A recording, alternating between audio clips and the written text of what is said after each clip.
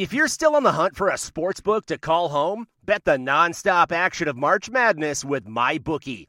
Enter bracket contests for a chance to take home prizes of up to $25,000, or pick from a huge selection of straight bets, props, and odds boosts.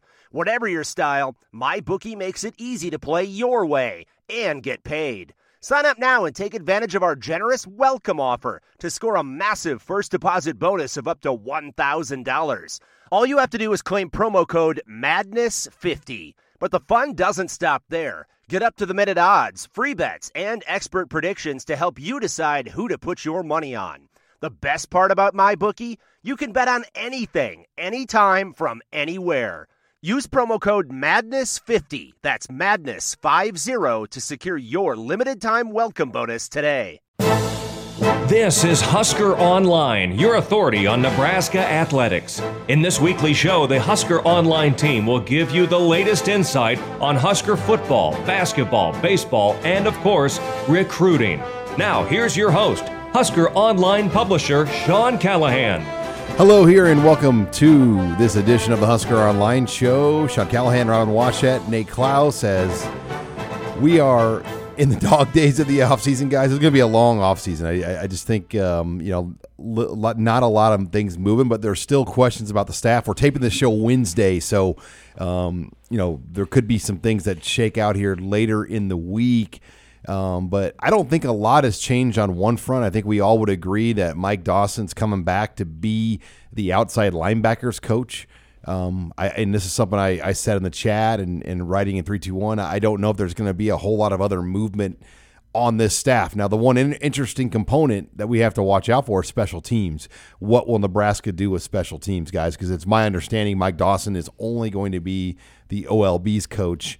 So I think there's a lot of different avenues that they're exploring, and that might be one of the delays on why they haven't really made an announcement yet. Yeah, and it's interesting because they can go a few different routes with that, but I think there's zero question that is an area that needs some pretty locked-in oversight. I don't think this is something where you just tack that on as one of three responsibilities for one coach along with their position group and recruiting. So I think that they need a dedicated special teams coach in some capacity. Now, is that going to be in the form of some sort of analyst position, or are they going to be a full-time special teams coach, or how they're going to do that? But Nebraska special teams have been a liability, to say the least, over the last few seasons, and that has to get fixed if they're going to be competitive in the Big Ten, because they're already walking such a fine line right now in trying to keep up with the Joneses in this league, to where you can't have the third element be detrimental the way it has been. So I'm very curious to see what specific route they go towards handling that, because there's no doubt it needs improvement. Yeah, it definitely needs improvement, and you have to have some sort of expert there, I think. We saw the dedicated special teams coordinator only position kind of fail under Riley, and we've seen pretty much every other which way you could do it. Some successful, some not successful. So I don't know how they're going to attack this, but yeah, it does seem like Dawson's not going to be handling a lot of those duties. So I don't know if you split it up amongst the staff, or if you have a dedicated person or an analyst or what kind of handling that type of stuff. But that's probably, I think, the biggest question now. I mean, we're familiar with Dawson and what he can do. Obviously, we know he can coach outside linebackers because he's done it at the highest level. He's done it at other spots or other stops in the past. But who is going to be the special teams guy, and how are they going to handle that? I think that's, to me at least, that's the biggest question about the staff changes. Well, and if they go analyst route, basically a pseudo 11th coach, more or less, and I think that's the direction it's going right now. If just from the people I've had conversations with, what are you allowed to do? Like, how much? And Nate, you might know more about this than other. I mean, I think there's obviously some restrictions and field access and things that you have to be careful with.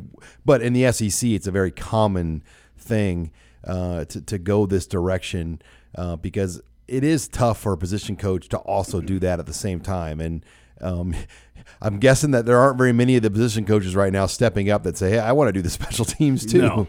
Yeah, I mean, that was kind of the kiss of death probably, or one aspect that kind of did Javon DeWitt in, or maybe one reason why he decided to look elsewhere for work. But as far as I understand it, if you're an analyst, you can be heavily involved in the game planning and the prepping and everything. You can meet with players. With players. You can do all that behind the scenes, but your availability and your access and the type of interactions you can have with players on the football field is pretty limited still. And I know KU got popped. I think just this past year, having some interns or analysts or whatever be extremely involved in practice and actually on the field coaching at practice, and so you have to be careful with how you handle that, as far as I understand it.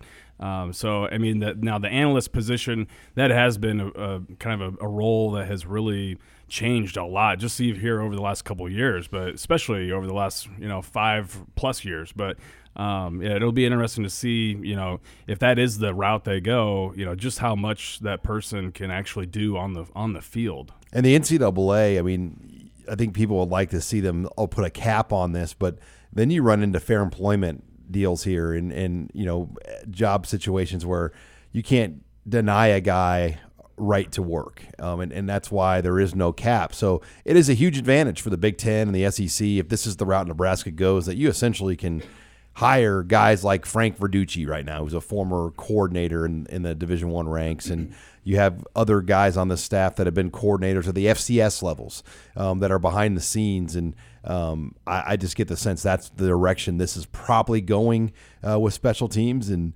maybe that's what's holding things up as a Wednesday here, why we don't really know, even though the coaching staff is going out on the road here any day. Well, even with the maybe limited on-field work they can do, just game planning and coordinating all the red shirt stuff. I mean, all that stuff that was on these coaches' plates week in, week out.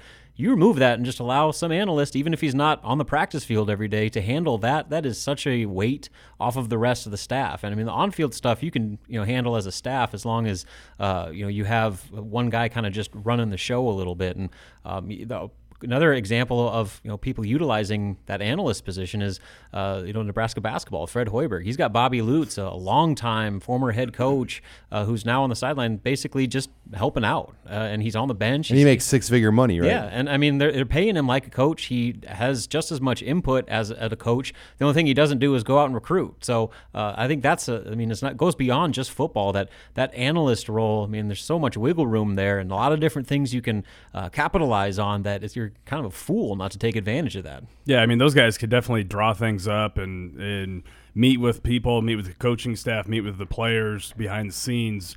I think basically just the only thing that's really limited is how much you can what type of interaction, I guess I should say, you can actually have with the players on the field during practice. Now, if it is just Dawson coming on as the only coaching movement, are you guys surprised by that? I mean, did you think that maybe we'd see another piece or two move on? And we still don't know. There could be some assignment duty changes and titles handed out as well as a part of this release that we're expected to get maybe by the end of the week. Well, yeah, rumors are still running rampant. Maybe they've toned down a little bit, but I think a lot of people are expecting there to be some more shakeups, especially on the offensive end. And we'll see what happens over the next few days. But the fact that Dawson is coming back certainly didn't catch anybody by surprise. Continuity is such an important thing for Frost. The fact that a guy that was with him since day one at UCF has been at Nebraska, it would be about as seamless of a transition as you could possibly look for. So kind of a no-brainer there. But with the rest of the stuff, those rumors were flying, and I guess they still are as of taping. So I think, a lot of people expected there to be more. And if there's not, I think that'll be just as much of a surprise as there would be with any potential shakeup. Well, I can tell you the whole staff has been up in the offices. I mean, there's been no, it's obvious when there's meetings and recruiting going on and a guy's missing. You kind of know at that point what's going on. And I can tell you right now, everyone's up there. Mm-hmm. So that's kind of where things stand. Nate, anything to add? It's always fun, or I guess from our perspective, I don't know if it is for the coaches, but a guy like Mickey Joseph has been hired 10 different times already. And so there's always tons of rumors. Bob Davie. Yeah, Bob Davie's getting his cable installed. And so there's always a ton of rumors that fly around this time of year whenever there is shakeup or potential that someone's moving. Or Tosh Lapoy came here. Ed Orgeron. Ed Orgeron interviewed for the D-line job and or whatever. Yeah, it's always the amount of rumors that start to fly around. Anytime there's any type of movement or a change of responsibilities is pretty interesting. Well, hopefully we'll know more here soon. When we come back, the way too early top 25s have started to make their way out, and it doesn't look good for Nebraska's schedule. We'll discuss that next here. You're listening here to the Husker Online Show. You're listening to HuskerOnline.com, your authority on Nebraska athletics. And we're back here on the Husker Online Show. This segment of the Husker Online Show brought to you by Tanner's Sports Bar and Grill with locations in Omaha and Lincoln. Get on into Tanner's. Watch Husker basketball on Saturday. They'll have the NFL playoffs on Sunday as well at any one of those Omaha or the Lincoln locations. Well, guys, the way too early top 25s have made their way out. And a year ago at this time, there was a lot of excitement because Nebraska found themselves in these polls. Obviously, Nebraska not a part of these polls, but a whole lot of people Nebraska plays next year are in the rankings right now. I mean, anywhere upwards of 6. You've got Cincinnati ranked anywhere from 15 to 20. I think they're regarded as the second best group of 5 team next year after Memphis, but it's kind of like 1A, 1B. Cincinnati returns everybody. I think that's a reason why Luke Fickell did not go pro or did not take another job elsewhere because, you know, the perception is he's kind of waiting out maybe a decent Big Ten job, maybe like Michigan State or, you know, Antonio or something happened there. He's kind of waiting out a Midwest job. But you've got Minnesota, Wisconsin, Penn State, Iowa, Ohio State. And Ohio State is clearing away, you know, the favorite right now in the Big Ten with Fields coming back. They're number 2 behind Clemson. But then after that, it's kind of a crapshoot. Minnesota, though, is getting a lot of early love already for next season. Mm-hmm. Yeah, and it's funny because depending on what you look at, you know, Minnesota's getting a lot of love, but USA Today is the one I'm just looking at right now, has them as the first team has just missed the cut. So it really depends on where you look. And, you know, I'll preface all of this. And CBS has them at number 11. Yeah, I mean, so I'll preface all this with no one has any idea what they're talking about when you look at what's going to happen in September here in January, but it's conversation. But, you know, just here, maybe, Sean, you can read the other one you're looking at, but on Nebraska's schedule next year, you got Ohio State, obviously. You got Penn State at 7, Iowa at 10. So there's 3 teams on your schedule that are in a preseason top 10 list. Then you go a little bit further down, and you got Cincinnati at 16. Then you got Wisconsin at 18. And then, obviously, Minnesota just missed the cut. But I will say, with this USA Today one, guess who else just missed the cut? Nebraska. So the hype they want those clicks. The hype train has not slowed down despite the woeful past 3 seasons. Yeah, Iowa, to me, is going to be the team, at least as far as the Big Ten West goes, I think is going to be getting a lot of love, preseason. New quarterback, though. Well, yeah. They lose a lot. Yeah, but I just think the way they finished the season last year, and they do lose an awful lot, and they've lost a lot of juniors to the draft. But I think that the initial outlook, I think, will kind of put Iowa pretty high, or have that as a team in the Big Ten West that's going to be getting a lot of love from people just by the way they finished the year. I mean, their bowl game over USC was a pretty dominant win there. Over another strong brand in the Trojans. So I think as far as the Big Ten West goes, that's going to be someone that gets a lot of love. But you do look at Iowa, Wisconsin, Minnesota. All those teams do lose quite a bit. And Nebraska, although not included in the top 25, they do return a lot of players. So it'll be interesting to see how that kind of stacks out. You're listening here to the Husker Online Show as we talk about the way too early top 25 poll that came out. And Wisconsin intrigues me too, guys, because they lose so much. I mean, Jonathan Taylor's gone. I think some of those linebackers on defense. I can never pronounce his name, Baidaz or whatever. And their center's gone. He's the Remington Award winner, I believe, at center. I mean, there's a lot of good guys they've lost. Crookshanks is in the transfer portal, which I don't understand. That was crazy. That's probably of all the transfer portal ones out there. That one, and then the Houston quarterback that just declared, caught some folks by surprise because he was adamant he wasn't going to be doing that. But yeah, the Wisconsin, to me, they have Cone back, but they lose NFL running back and they lose NFL receivers. they're going to have to prove it to me, but they've been in this position before, and they've proven a lot of people wrong. That's the thing. Like, I think they're to the point now where until Wisconsin shows that it actually has fallen off, no one's going to project them to fall off anymore. They've learned that lesson too many times that no matter what, they're going to find a way to get 10 wins and be right in the conversation of the Big Ten West Championship. It's just what Wisconsin is as a program right now. And, yeah, they've lost a lot. I mean, losing Jonathan Taylor is a huge deal. And there's some serious questions about what that running back group looks like behind him. And then with the offensive line, they already had some turnover last year. And now you lose a guy early to the draft, and their starting center. They got some rebuilding to do. But you could have said that last year. You could have said that the year before and the year before. So until Wisconsin actually does regress, and I actually see it, I'm not going to project them to do that. But one thing that's crazy about Nebraska's schedule and those top 25 teams is you look at the second half stretch from Halloween, October 31st, to November 27th. Nebraska plays at Ohio State, host Penn State, at Iowa, at Wisconsin, and then home against Minnesota.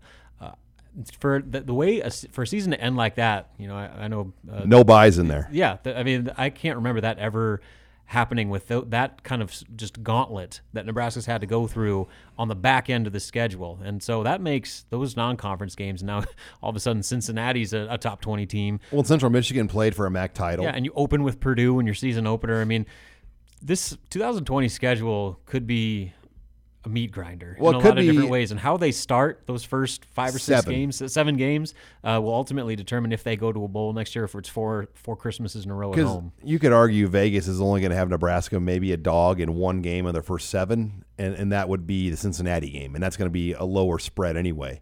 But Nebraska's probably favored at home against Purdue, favored against Rutgers on the road, and I think they're probably favored or really close to being favored against Northwestern. So I don't see that. That's where, Nate, the schedule, the first 7 has to be where Nebraska makes their hay. There's no doubt. Well, yeah, they have to. Now, my question is, what do you think Vegas will put as the win total?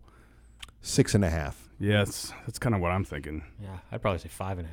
But yeah, I mean, I wouldn't be surprised if it is 5.5, or 6. But, I mean, they have to get off to an early start. And I feel like we were kind of having the same conversation about the 2018 season a couple years ago, and what that looked like. But now all of a sudden, this schedule, the 2020 schedule, looks just as hard, if not more difficult. It's an absolute beast. Like, there's no easy stretch whatsoever. When you're talking about your easiest stretch being playing conference games, playing division games, we know how that goes. Yeah. And so, sure, they might be a favorite, but it'll be like a 3-point favorite. It's like the NFL. Which means coin flip. And so, that opener, there's so much importance on that. If you can start off getting 1-0 in Big Ten play with a home win over Purdue, who, they're going to be beating you twice in the a conversation, has beaten you twice in a row. That all of a sudden changes your whole scope of what Central Michigan and South Dakota State and even Cincinnati look like. Those first 4 games, all at home, are critical for Nebraska to get to postseason play. And then you go to Northwestern, which is like a home game. There's a bye in there. You have Rutgers. Illinois comes to Lincoln early in the year too, right? Yeah, October 10th, right after the Northwestern game. And then there's a bye before? Yeah, before Rutgers, before the trip to Rutgers. The much-needed bye before and Rutgers is going to be bad. I mean, you got to figure Schiano and the roster there. It's going to take a while to get that thing going for him. Yeah, and then that's when that second half flips, and you go to Ohio State, and then the new season begins. Got it. We've had so many trips to Ohio State, Robin, where it's like the night game, and you just feel like, the last time they were there, though, to be fair, Nebraska almost won that game. Yeah, they should have. But we've covered so many just like. But that was an 11 a.m. The first time they haven't played a night game. Yeah, kind of caught. I feel like they kind of caught Ohio State sleeping a little bit that day. What could have been? But yeah, I mean, then all of a sudden, if you're not in a situation where you need like only 1 or 2 more to get to 6, I don't know where those couple wins are coming from, because they're going to be probably heavy dogs in every single game for the second half of the year. Well, when we come back, speaking of heavy dogs, Nebraska basketball, they were heavy dog, but played respectable ball at times against Ohio State. At times. They have Indiana on Saturday. We'll talk to Robin Washett about that next. Here, you're listening to the Husker Online Show. This is Husker Online, your authority on Nebraska athletics. in the first half of that game, the ball was not getting side to side, and we were trying to go in and shoot over length, and you can't do that. We've had multiple times now where we tried to drive and shoot over size. It's not something we can simulate in practice. Obviously, we don't have that, so you have to be selective. You have to be willing to drive in there to make a play for a teammate. Second half, we did that. The ball was moving, it was hopping, it was getting side to side. We were creating driving lanes, and we had great spacing. And we're back here on the Husker Online Show. Nebraska, though, falls to Ohio State on the road, 80-68. They were a 17.5-point dog in that game, and there were actually opportunities, Robin, for Nebraska to make that an interesting game, but they just didn't show up. Particularly Cam Mack, had one of his slower nights for Nebraska, and the shots that he normally makes weren't falling. Yeah, I mean, he still had 10 and 6, but it was on 15 shots though. Yeah, not your typical max stat line, just in a sense of efficiency. And he was kind of emblematic of the entire team, especially in that first half. I mean, that was as atrocious of an offensive performance as you're going to see through one half of basketball. I mean, they could not do anything. They missed. They missed 10. They missed 10 total layups in that game, along with their poor 3-point percentage. And guys were just missing bunnies, and that got them into an early hole. They were down by as many as 25 after jumping out to a quick 4-0 lead.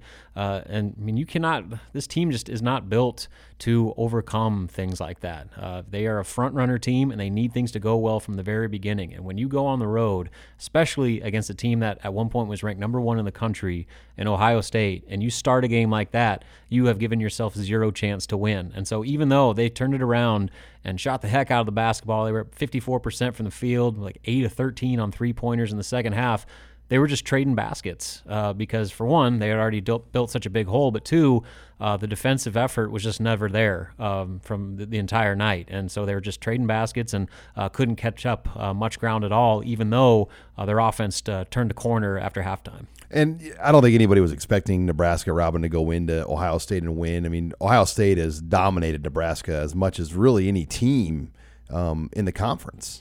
Yeah, and I think it's crazy. You go back to last year, I think Ohio State had lost like 6 in a row, came into Lincoln and snapped their losing streak, and that also was the game that Isaac Copeland blew out his knee and really – it was a Saturday game, yeah, right? It really kind of was the downfall of last season. So Ohio State came in having lost 4 in a row. They didn't look good at all. They didn't score over 60 points in any of those games. They were barely shooting over 30% from the field, and really were just struggling. And then before the game, they announced that 2 players, including 1 full-time starter and the number 2 3-point shooter in the country, had been suspended indefinitely for, I guess, some sort of violation of team rules. The thing should have been much closer than it was, even though Ohio State's Ohio State, Nebraska's Nebraska. If Nebraska just plays remotely better in the first half, it's much closer than 12 points. And so, yeah, I don't think anybody expected them to win it, but that should have been a much more competitive game, considering the circumstances, considering that, Nebraska, they needed to find a way to regain some momentum after that disappointing Northwestern performance. You had a reeling Ohio State team that if you just jump out to them, maybe some, doubt starts creeping into Ohio State's mind, and they revert back to some old bad habits. But instead, they let Ohio State jump all over them right out of the gates and play with some confidence and swagger. Everybody kind of got going again, and once again, Nebraska proved to be the cure-all for an opponent that needed to win in the worst way. And, Robin, Thor Bjarnarsson has been one of the guys, I know I just probably butchered his last name. It's close. Thor Bjarnarsson. Bjarnarsson. He is playing some really good basketball. I think when you look at all the positives that have come out of this season, I mean, his improved play, the way he cuts, the way he moves, the way he shoots, he's been as important as any player, and he kept Nebraska kind of alive in that game at times. Absolutely, he did. He made 5 3-pointers in the second half, scored all 15 of his points after halftime when Nebraska absolutely had to get something going to avoid that being a catastrophic blowout. And after the game, Fred Hoiberg himself said that Thor is playing as well as anybody on our team right now. And in my opinion, he's the feel-good story of the season so far. Where he was this summer in the eyes of a lot of people to where he is now. He is as important of a player on that roster that's not named Cam Mack. So I really like to see that, but, they need more. I mean, Thor is not a guy that you're going to hitch your wagon to and carry you through the grind of Big Ten play. Deshaun Burke was 4 of 11 from the field. Hanif Cheatham was 4 of 10 from the field. Ivan Wadroga was 1 of 5 in the first half with 3 missed layups and 2 turnovers. I mean, they need more. They can't just say 1 or 2 guys are going to win this game because they just don't have those players. Cam Mack, like you said, he had an off night, and if a lot of that had to do with guys just missing so many shots that offense never found its groove until it was too late. So the story of the year and the story of that Ohio State game was, can Nebraska put together 40 full minutes of basketball? It's happened way too far and in between, but until that is able to be done, where they can actually have these avoid these wild swings of performance even within a game, these are the results you're going to get, and it's going to be something they're going to have to overcome on a nightly basis. And now Indiana comes in to Lincoln for a Saturday night game, 6 o'clock game here in Pinnacle Bank Arena, Robin, and this is a team Nebraska really surprised in Bloomington. I don't think they're going to surprise them much this time around, but it is a chance for an upset, I think. Yeah, I mean, they should have beaten them out in Bloomington a month ago and took that game to overtime. And like you said, that was when people thought that maybe this team had turned a corner a little bit, because all of a sudden, the effort was there, the execution was there, the energy was there, and it looked like everybody hoped that it would look like. And they carried that over against Purdue, and all of a sudden you're starting to feel pretty good about the season. And so, this is going to be a situation where Indiana is not going to take anything lightly. I mean, they know full well what Nebraska can do. The fact that it's at Pinnacle Bank Arena, I think, is obviously a big boost for Nebraska, because they are such a emotionally volatile team that having that crowd behind them, they need that. And that's why they've struggled on the road so much, that they feed off the crowd's energy so much. So the recipe is going to be the same against Indiana as it is for every game the rest of the season. Can Nebraska get off to a good start, build some confidence, and play high-intensity defense for a full game? If they can do that, they're going to have a chance to win this game. But if they don't, I mean, they're going to find themselves down 20 or so and having to play catch-up the rest of the night. And then Gervais Green, that it continues to be an interesting story to follow, the roller coaster of how that's gone back and forth. But he once again got an opportunity against Ohio State. I mean, what do you envision for Gervais Green here down the stretch? I mean, I would imagine that the door's open now for him to return to becoming a factor. I don't know if he's going to jump right back into the starting lineup, especially with how well Thor's playing. But, there was a question going into that game, is would he ever see the floor again as a Husker?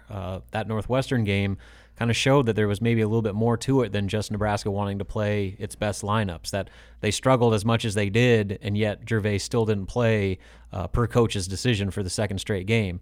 Well, with about just under 5 minutes left, Nebraska was struggling once again. Gervais comes in, knocks down a three-pointer, and he finished with 10 points in 17 minutes, hit a couple threes, made some plays, and gave them a little bit of life offensively. And one thing even that Fred Hoiberg said before that game was Gervais kept a good attitude about him, despite some difficult personal stuff going on, with basically being eliminated from the rotation. He kept a positive attitude. He was still bringing good energy in practice and supporting his teams during games. And by doing that, I think that gave himself an opportunity to get another shot. And he took advantage of it. So I would anticipate that he will continue to be a factor in some form going forward. Well, Nebraska, Indiana, a 6 o'clock Saturday game here at Pinnacle Bank Arena. Robin and the crew will have everything you need to know on that game here on Saturday. And when we come back, we're going to take your questions in the mailbag. You're listening here to the Husker Online Show. This is HuskerOnline.com, your authority on Nebraska athletics. And we're back here on the Husker Online Show. Sean Callahan, Robin Washett, Nate Klaus, bringing in Husker Online intern Grace Harmon. Grace, what do you have this week in the mailbag? All right. Well, is AJ Martinez cleared for winter conditioning, spring football? Any update on that? We don't really have a definitive answer on that, but my guess right now would be no, as far as what he's doing. I would think whatever he's doing, it's very, very limited. But they didn't divulge a lot about a surgery. Frost did say in December, though, he wouldn't expect it to be keep him out for the spring. So if he did have a shoulder thing, it must not have been a major one, because a lot of shoulders do take 6 months to fully recover. Yeah, and I'm pretty sure it was his non-throwing shoulder, but still, I would imagine if he's out there, he's going to be limited. I mean, they're not going to take any risks with any setbacks in spring ball. And, for all those people that were really clamoring for a quarterback competition, there you go. I mean, if you got your quote-unquote starter, that's going to be limited. That's going to open the door for a lot of reps for those younger guys that are going to be able to showcase what they can do with a lot of guys on campus that are going to be starters on offense next year. So I would imagine that he'll practice in some capacity, but I have a hard time believing he won't be limited quite a bit. Yeah, I don't see him going full bore. I think you got to be careful. I mean, anytime you're talking about a quarterback, I don't care who it is, and there's some sort of procedure done. I mean, you got to be careful bringing him back, and we know that we know he obviously had one. We don't know the particulars of it, but I'd be shocked if he was full go completely. All right, staying a little bit on the quarterback track, is this a make or break year for Mario Verduzco?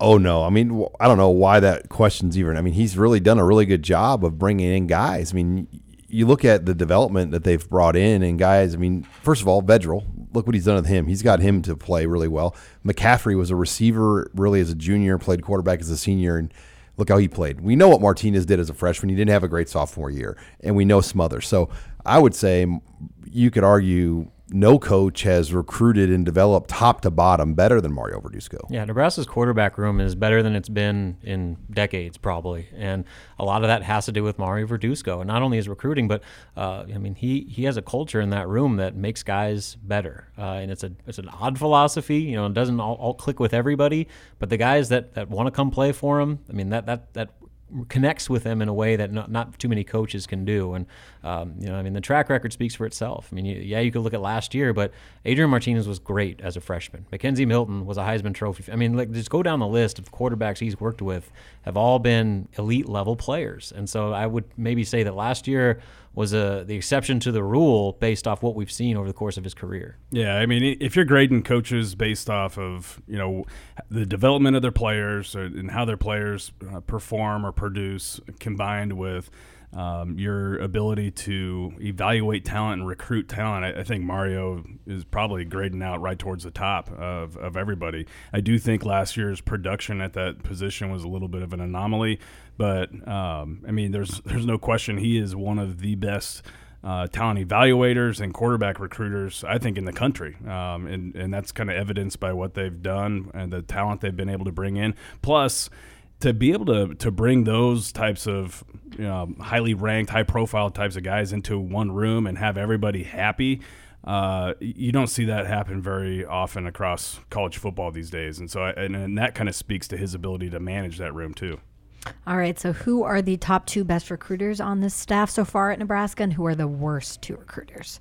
Gosh darn it. I mean, come on. Like, I think right now you have the top two are easy. Yeah, I mean it's Fisher and Hell, but when you look at the worst, I mean I think everyone's definition of that can be different because some different coaches like DeWitt last year didn't have a great recruiting year because he had a lot of other stuff going on. Yeah.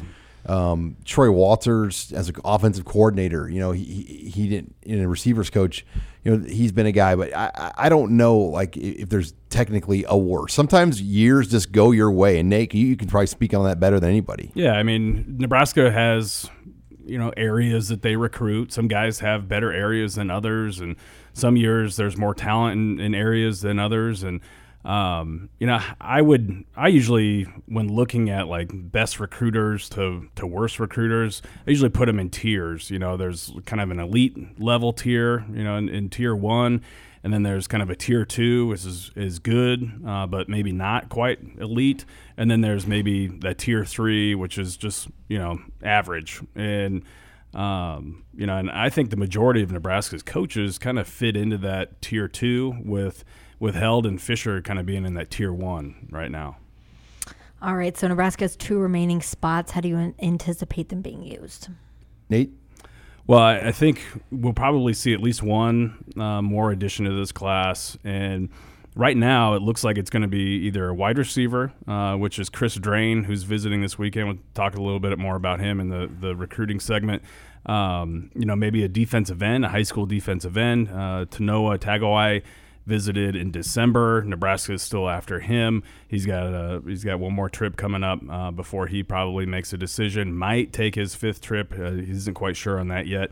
And then Brennan Scott is a 4-star linebacker out of Dallas that has had been committed to Kansas. Oddly enough, just reopened up his recruitment not too long ago. Comes from the same high school as Darian and Damian Daniels at Bishop Dunn High School there in Dallas. So he could also be, somebody that the Huskers try to bring in for a visit. So I think that it probably comes down to one of those 3 guys or one of those 3 positions. Obviously, if they're looking at bringing those guys in, they're looking to add at least one more body at a wide receiver, defensive end, or linebacker. All right, we got time for about 2 more. All right. What do you think Frost took away from watching that national championship matchup? I mean, I think when you look at it, Nebraska is a long ways away. I mean, any of those teams in the playoff hunt, really all 22 of their starters are NFL-level players, and that's what it takes. I mean, I think when you compare eras, to me, that's what's probably different now about this era than earlier eras like the 90s and the 80s. I feel like, and then you could get away with not having NFL-level guys at some positions.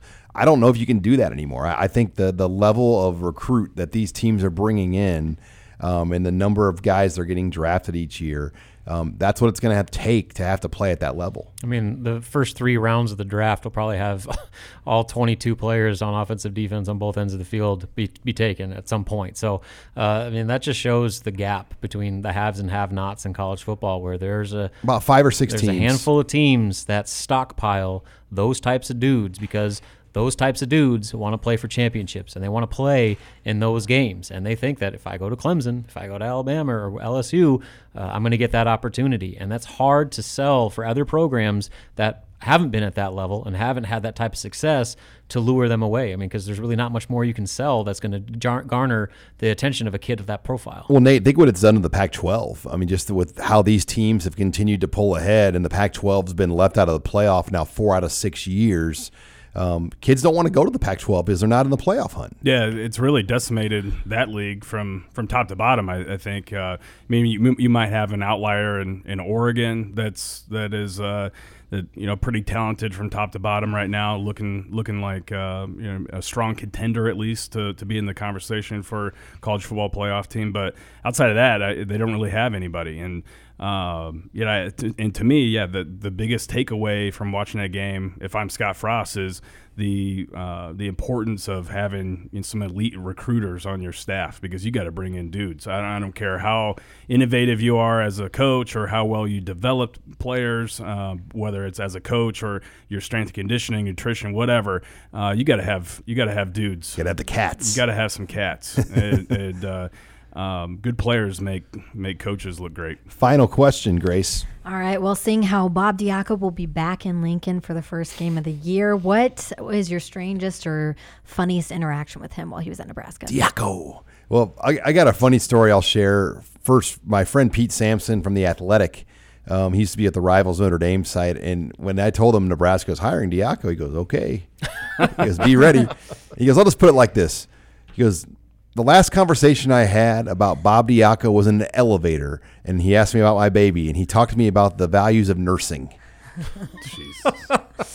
That dude's so weird. So, my best story came, I think it was after one of the Northwestern games when they were out in Evanston, and maybe it was North. I can't remember. Anyway, the defense has just played very poorly once again, and I asked a question just about, it was kind of a question just about where things were, and was it surprising that the execution and effort and all that stuff was where it was. And he did this thing where like he had those like blue steel eyes, and he just like stared right into my eyes, and like we had like a contest of who was going to back down first. And to my credit, there's video of this. I stood my ground and I locked eyes with him, and he answered like about a 45-second question or answer, and we didn't break eye contact once. I don't even know if I blinked because I wanted to make it a point to hold my ground. I was like, buddy, I just dealt with Bo Pelini. There's nothing you and your cashmere sweaters can do to make me back down. Did the answer involve the word beautiful players? That may have been the beautiful sons, beautiful uncles, beautiful cousins.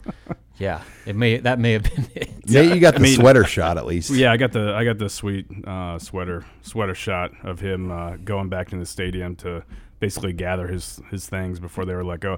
I mean, every interaction with Bob Diaco was weird. So, I mean, I don't know. It's hard to like say, well, yeah, there's one that really stands out because they were all strange. And I think the thing that I'll always remember about him is that his answers just rambled, but yet they didn't make any sense. They very rarely did he like actually answer a question. I feel like he just kind of talked in circles long enough and then moved on to the next question. He's a character. We once saw him at the pool in the summer, and he was wearing white linen pants on the pool deck with a cigar, just walking around the pool deck. Of course he was. Yeah, I'll bet you his outfit was probably like $4,000 with those pants. He probably had some like silk button-up shirt. Evidently, Louis Vuitton sunglasses. He's a phenomenal chef. He claims to have I believe it. John F. Kennedy's fettuccine Alfredo recipe. I read that somewhere.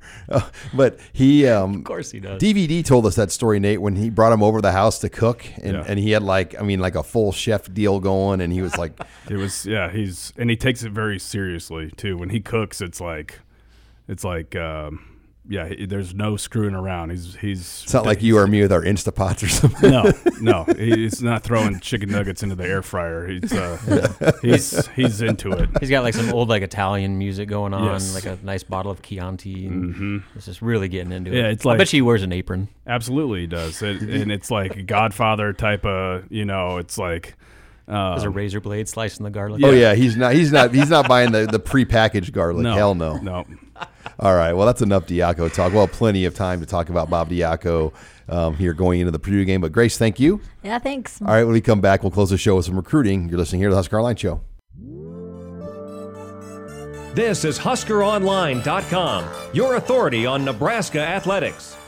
Final segment here of the Husker Online Show. Sean Callahan, Nate Klaus says we're going to talk some recruiting, Nate, and it's a different January. I wrote that this week. I mean, I think we've been so accustomed to January being kind of the scramble to February signing day, and it's going to be nothing even close to that with just 2 spots left to use as far as new roster additions go all the way until really August. So it's going to be a lot of getting ahead, and we're going to see 2 different junior days. Before we get to that, this segment of the Husker Online Show, Nate, is brought to you by our friends at Kugler Vision.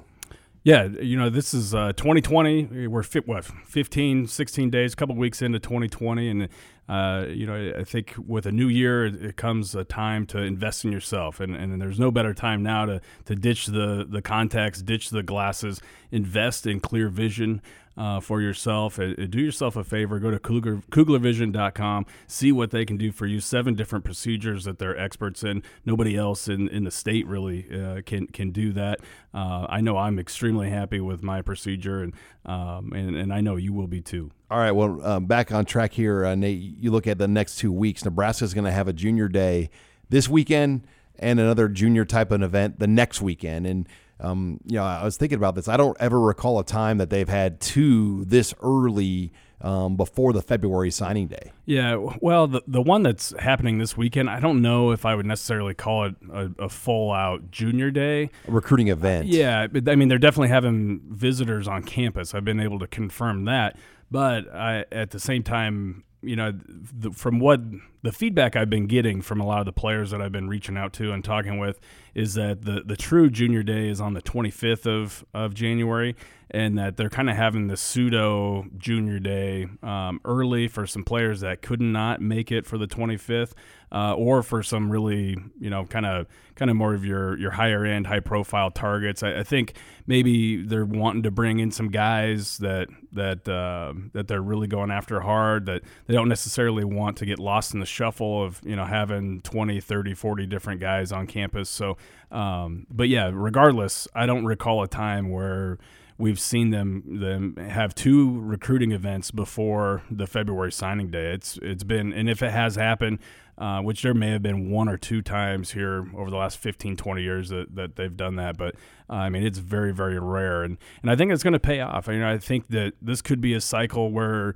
you really start to see, how Nebraska's gotten ahead and established a lot of relationships and a lot of connections where you really start to see that pay off. And we've already kind of seen it. They're ahead in terms of the overall number of commitments for 2021 at this point in time, too. So it's going to be something where I think this class fills up or maybe moves along a little faster than what we've seen. Yeah, what do you see coming in this weekend then, Nate?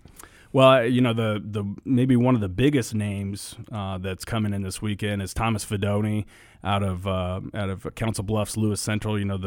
The very talented 4-star tight end there, 6'5", 220-pound athlete, is going to be visiting this weekend, along with Brody Brecht, who is a 6'4", 195-pound wide receiver out of Iowa. Keegan Johnson, the talented two-way player out of Bellevue West, son of former Husker standout Clester Johnson. Those are some guys. Derek Wilkins is a D-end out of California that's visiting. Those are some of the more high-profile guys that I think they're wanting to bring in and maybe spend a little extra time with those players this weekend. And and hopefully, if you're the coaches, I think they're hopeful that maybe this that more attention they can give these guys may result in some earlier decisions.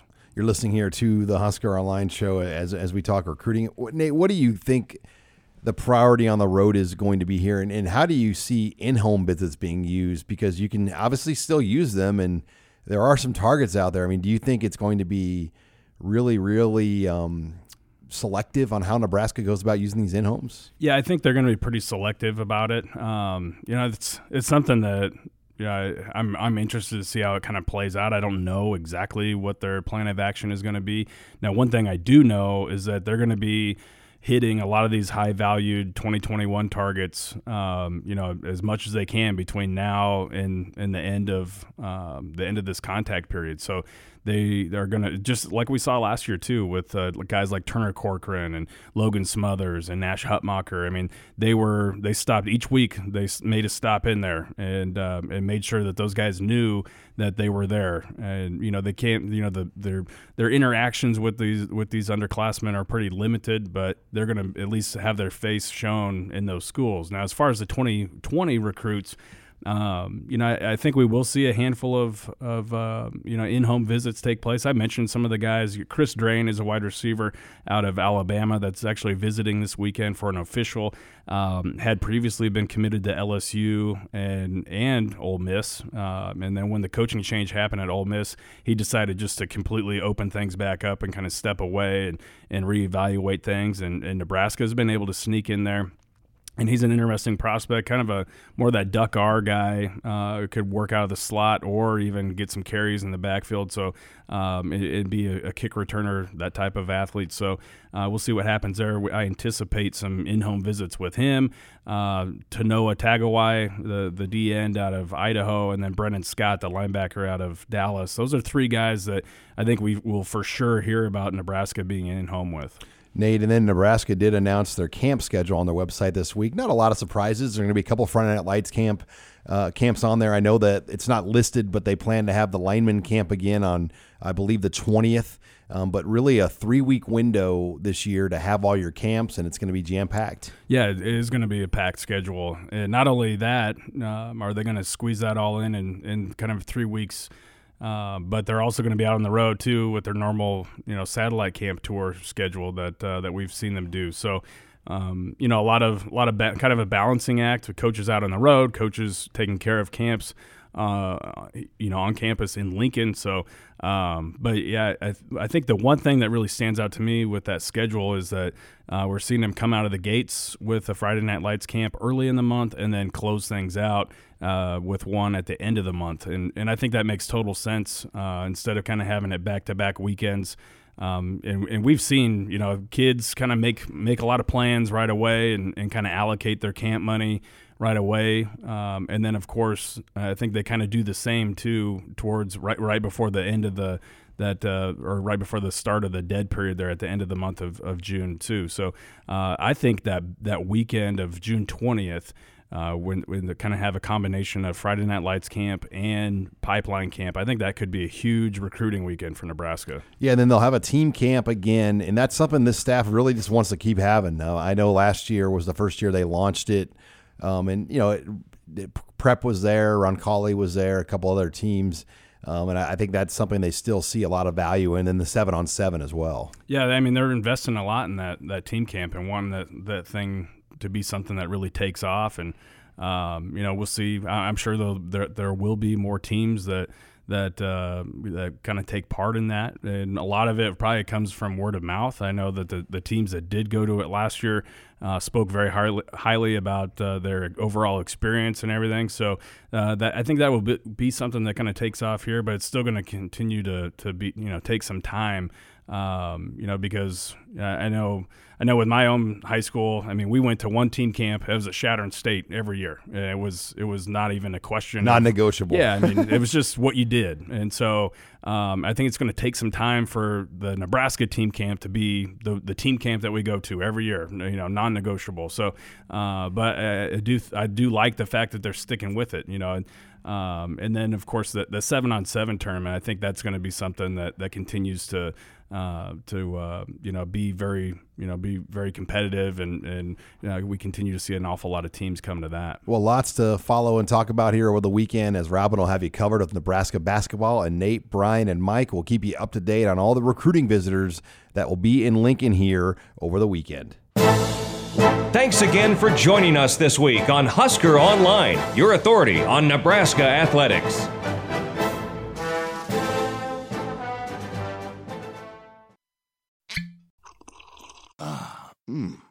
The first taste of rare bourbon you finally got your hands on. That's nice. At Caskers.com, we make this experience easy. Caskers is a one-stop spirit curator with an impressive selection of exclusive, sought-after, rare, and household names in the realm of premium spirits and champagne. Discover the top flavors of the year now by going to Caskers.com and using code WELCOME10 for $10 off your first purchase. Get $10 off your first purchase with code WELCOME10 at Caskers.com.